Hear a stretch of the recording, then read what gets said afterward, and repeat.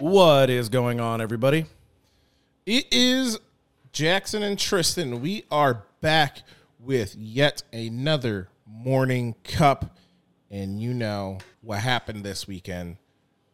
Shout out to everybody that came out to the first Breaking Bread Bazaar. Talk about it a little bit, Jack. We had 11 vendors out front on our patio and sidewalk in front of our building. Yep. And they ranged from the BC Pride tent to the Lazy Animal Farm, which had some Excellent baked goods. delicious-looking baked goods. Didn't get to partake. I did. They were fantastic. We had some arts and crafts, some necklaces, some artwork, Cat fresh beds. produce. So, yeah, like I said, there's 11 vendors out there, and it went pretty well, I believe.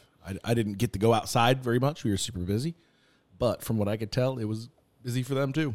It was amazing. I was outside helping all the vendors get set up and making sure things went well. It was an amazing show out. It was so awesome to see so many people coming downtown on a Sunday. And we've talked about it many times, how that's the word on the street is that Sundays are meh in Battle Creek or downtown Battle Creek. And yesterday was anything but meh. Anything but meh. It was amazing. It really was full sidewalk. I would probably estimate around 500 to 700 people came through. It's a big gap, but we had at least 300 people in shop. I know there was plenty of people that did not come in. It was from 9 to 2, so it covered a lot of hours there. Yeah. And it was a beautiful day. Absolutely gorgeous. A little hot, but super excited about the June one. We have already a lot more commitments from vendors for the June event, and Which isn't surprising. A lot of people like to see how an event goes before they commit to it. I think one of the things we are doing is we're not providing a barrier. You don't have to pay. Yeah. Because we're just, in this for the culture. We really are. And we were talking about it with our parents yesterday, and we have had a lot of people help us along the way and opportunities that have been provided, and it's been amazing what we've done. And I think this is a great way to kind of give back and our opportunity to help other small businesses flourish and grow, because there are barriers to entry into the entrepreneurship game, and this was not one of those. So Yeah, and we get asked a pretty decent amount to tell our story, over and over, and which is great, really. I mean, it's for a few reasons. We get to just share our experience with people and let people know that it is possible to succeed from small beginnings. Because as we've said, we started with $600. Me and my dad split a $600 package of coffee, I guess, if you will, our first one. And then from that we grew. But also, it's a way to share with everyone else how difficult it actually is. And we are always extremely transparent in saying that we had a road that many people cannot take. yeah, Just because, there's two of us. That's one of the biggest things. There's two of us. But, when we started, as we've said this before, Tristan quit his jobs in Grand Rapids and moved here, and then worked for 2 years basically for free. And so a lot of people can't actually do that, or even have the extra money that it takes to just do some stuff like this you want. They talk about bootstrapping all the time, but we were able to, I took a loan out on my retirement, which not everyone can do. And we just put we put a ton of sweat equity into it. Tristan devoted those 2 years of his life pretty much exclusively to working for free and being there every single day, which we know is not a realistic idea. It's not realistic for everybody. You can't just do that and work for free, because a lot of people don't have that. I don't want to say support system, but a support system that's able to sustain that. it's pretty impossible, really, because I literally 2 years was practically free, and I already had bills. You had a perfect situation with the house. You got a house right in 2019 or something? Or 2014. Oh, okay. Well, it was a very underpriced home. Cheap house, yeah. Just the perfect situation all around. Worked for the government. Our parents helped out a lot. So it's not the most common story. Like I said, I think helping other entrepreneurs and kind of spreading knowledge and helping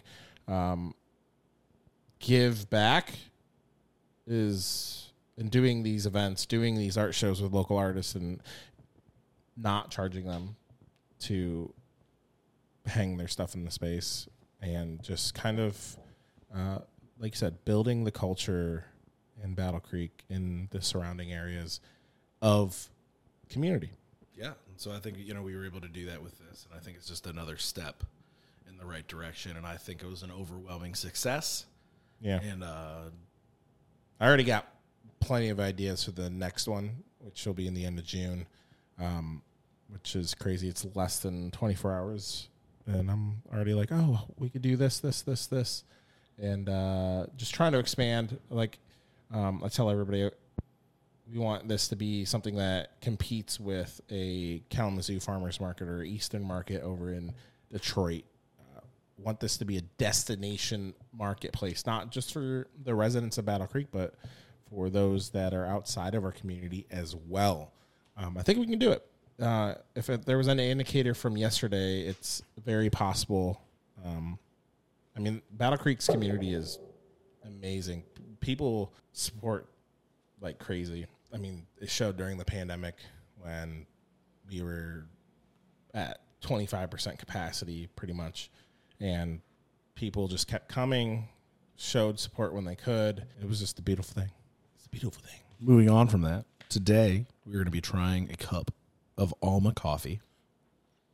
Alma Coffee. They are out of Georgia. Sustainably grown and ethically sourced. Yep. Today we are trying. This is a limited release, honey processed Honduras. No way. It is Hugo's Yellow Catura. I don't think that's it. I don't know how to pronounce it, so I'm not going to try. Caturo. I'm pretty sure that's culture, but I could be wrong. Let me double check. The first thing you notice about these bags, though, is there's some pretty dope birds on the front. The artwork is fantastic. Yeah, I really like this. They also, like, the cool thing about this, like, see, for optimal flavor, they give you a brew guide over here and tell you how to brew your coffee from Canton, Georgia. Yeah, while it's very vibrant, I almost equate it to old style or what is the tattoo? Traditional American traditional very tattoo. Thick, well-defined lines. Fifth generation coffee farmers, we consider every detail in creating the perfect cup of coffee. The seeds, the plants, the roasting process, and the brew are all part of crafting coffee with soul. Being the farmer makes all the difference. Yeah. So they're first generation roasters, fifth generation farmers. That's amazing. So, yeah, their story is in 2018, Harry and Leticia Hutchins, H&L for short, founded Alma Coffee with the idea of making direct trade coffee accessible to everyone. Although Alma Coffee may be a few years old, their story begins over 5 generations ago in the remote mountains of Honduras, where Leticia's a fifth-generation coffee farmer was quite literally born to be in the coffee industry. Her father and co-founder, Al Lopez, was born and raised on coffee farms in Honduras before immigrating to the United States. Growing up, Al kept the family coffee farming legacy alive by taking Leticia to visit her family coffee farm every year in Copan, Honduras. That's pretty dope. They're very, very into sustainable practices, improving lives, sustainable practices, and extraordinary coffee are their 3 pillars. And fun fact, Alma is soul in Spanish. They chose this name for a few reasons. Obviously, for the direct translation, fully encompassing the heart and soul that they put into the coffee, not just from them, but also from the generations before them. In addition to being a female noun in Spanish, their name plays homage to women who, despite being greatly underrepresented, play a vital role in the coffee industry, being proudly woman-owned themselves. They say it is their responsibility to represent their hard work and dedication. So that's pretty cool. They are also a veteran-owned business based out of Georgia. This is a pretty unique coffee company because most roasters just source coffee. Mm-hmm. And so, like, this is direct trade from their farms. Yeah. And I'm assuming they only do Honduras coffee, which makes sense. Yeah, let me double check. But yeah, I would probably assume it's all Honduran. Yep, it's probably directly from their farm. I would have. Assume so. Just looking at the bag, like I can't imagine they do individual bags because I know how much bags cost. Yeah, and they have a sticker on it, so it's got to be all from Honduras. It says right there. Well, yeah, I just was saying. I couldn't tell if it was just this bag or all of them. Like I said, I have to imagine it's all their coffee is from there. Man, that's pretty cool, though. I'm super impressed. They got a starter kit.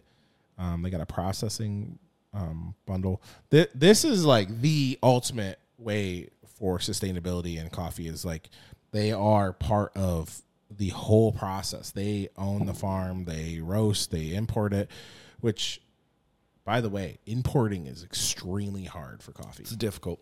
It's an unprocessed agricultural product, so it's also got to sit in quarantine when it comes in. And just it's tough business.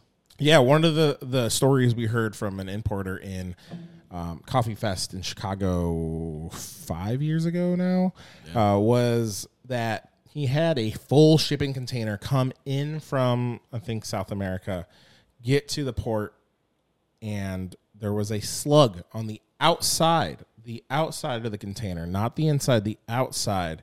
Customs saw it, said, "Yeah, I'm sorry, guy. You cannot bring this into the United States. It's contaminated." And they didn't even open it up. They saw one slug on the outside of the box and said, "Nah." So he ended up losing, I think he said like $150,000 on that sale because he found a way to sell it in Russia or Europe. So he still lost out on money even though he got rid of all of his product. But he said that's not uncommon to happen. Importing has got a lot of, it's literally what keeps the world safe is those restrictions and regulations. So, man, it's a tough business. So they're doing it. That's impressive. Ooh, they got an Agua Fria. They got really, really cool stuff. Their branding, their marketing, all awesome. They got subscriptions. Yeah, they're all of their stuff is pretty cool. They got a refillable canister. They have this coffee mug that's white, but it's got this like watercolor based artwork from the farms and mountains of Honduras. That's pretty dope. It is pretty dope. But the coffee plant, pretty. Their branding, awesome. Simple yet effective. Super. They got coffee sacks for $5. They got coffee kicks. They got their own shoes. That's pretty dope. So sweet. They're pretty awesome. So we're gonna try out. I'm gonna get a sniff in. Let's see what they're about. They have been featured on TEDx, Telemundo Atlanta, ton of magazines. So we've never tried this before, right? Nope. Ooh, that is very, very good. That is like phenomenal. Super rich smell.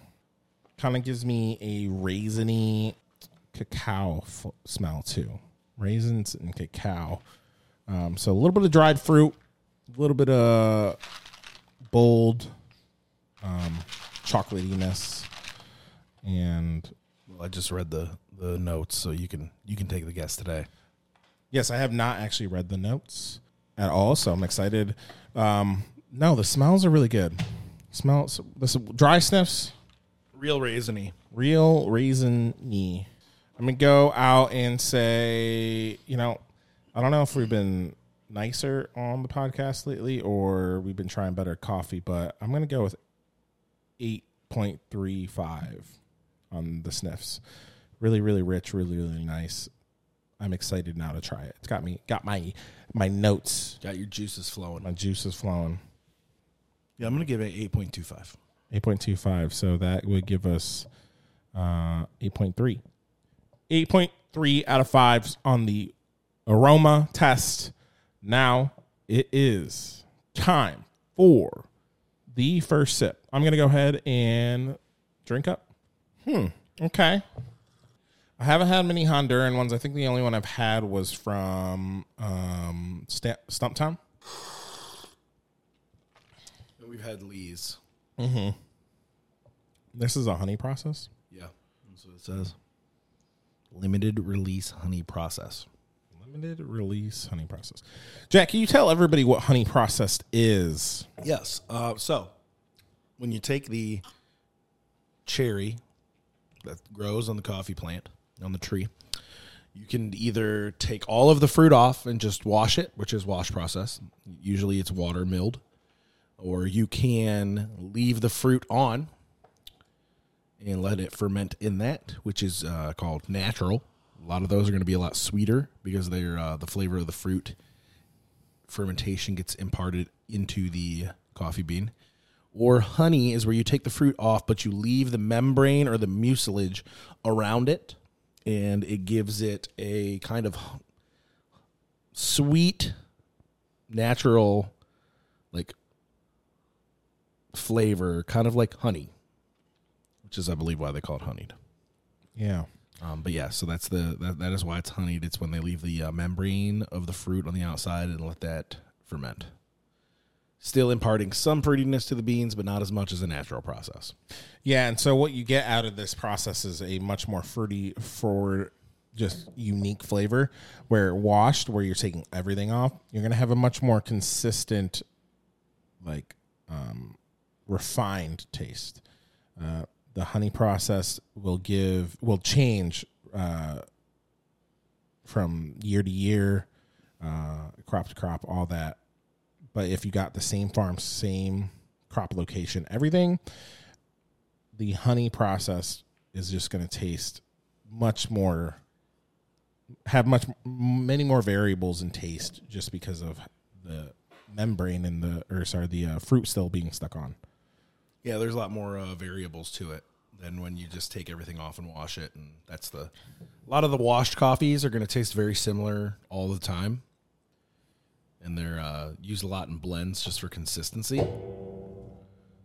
And like Tristan said, the honeyed or the natural can have more of a variance because of the additional variables it's given to them.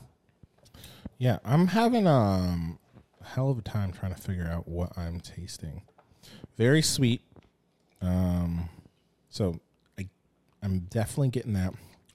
I'm getting this lingering bitterness. Not terrible. It's just slightly there. Almost, I want to say pomegranate. No. Okay. Yeah, I'm going to go pomegranate, a raisin, and chocolate. Yeah, those are my three. Pomegranate, raisin, chocolate. Tell me how wrong I am, Jackson. Well, so you had the right idea. Okay. So you said very sweet.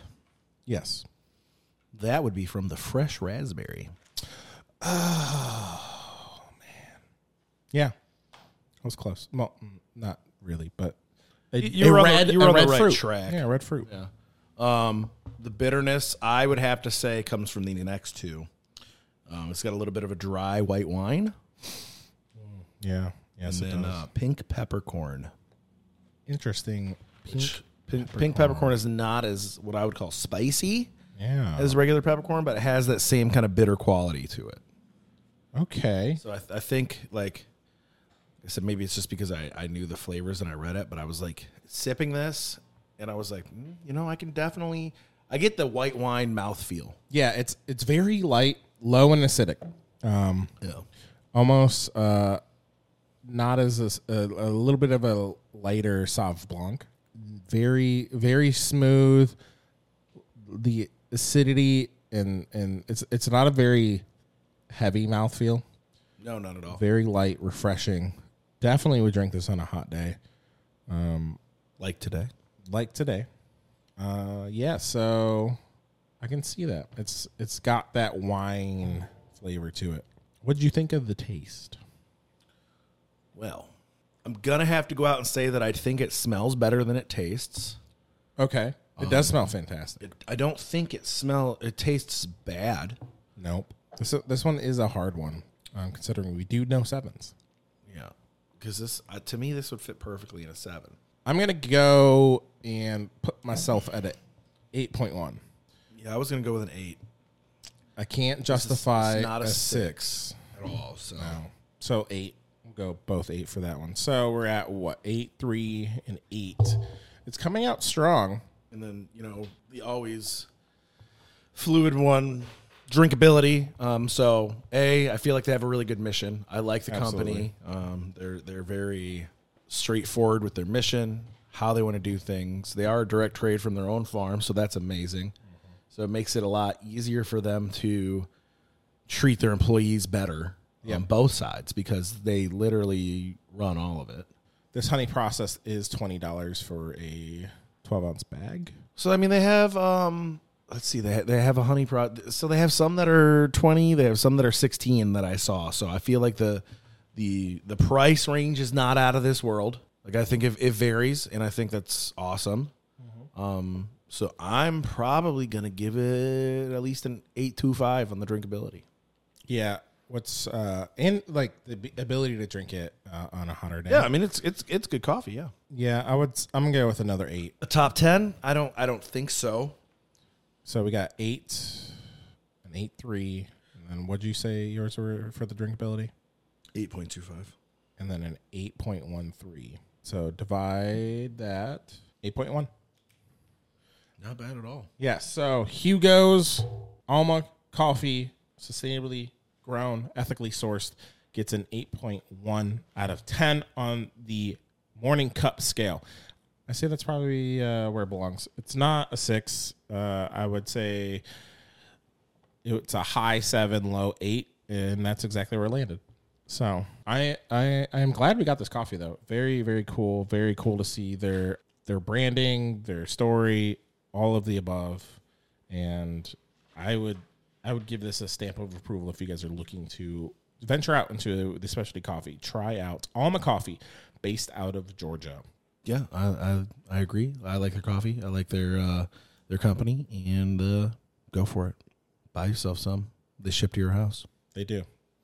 All right, that's all we got for you today. Thank you for joining us, and as always, take it easy.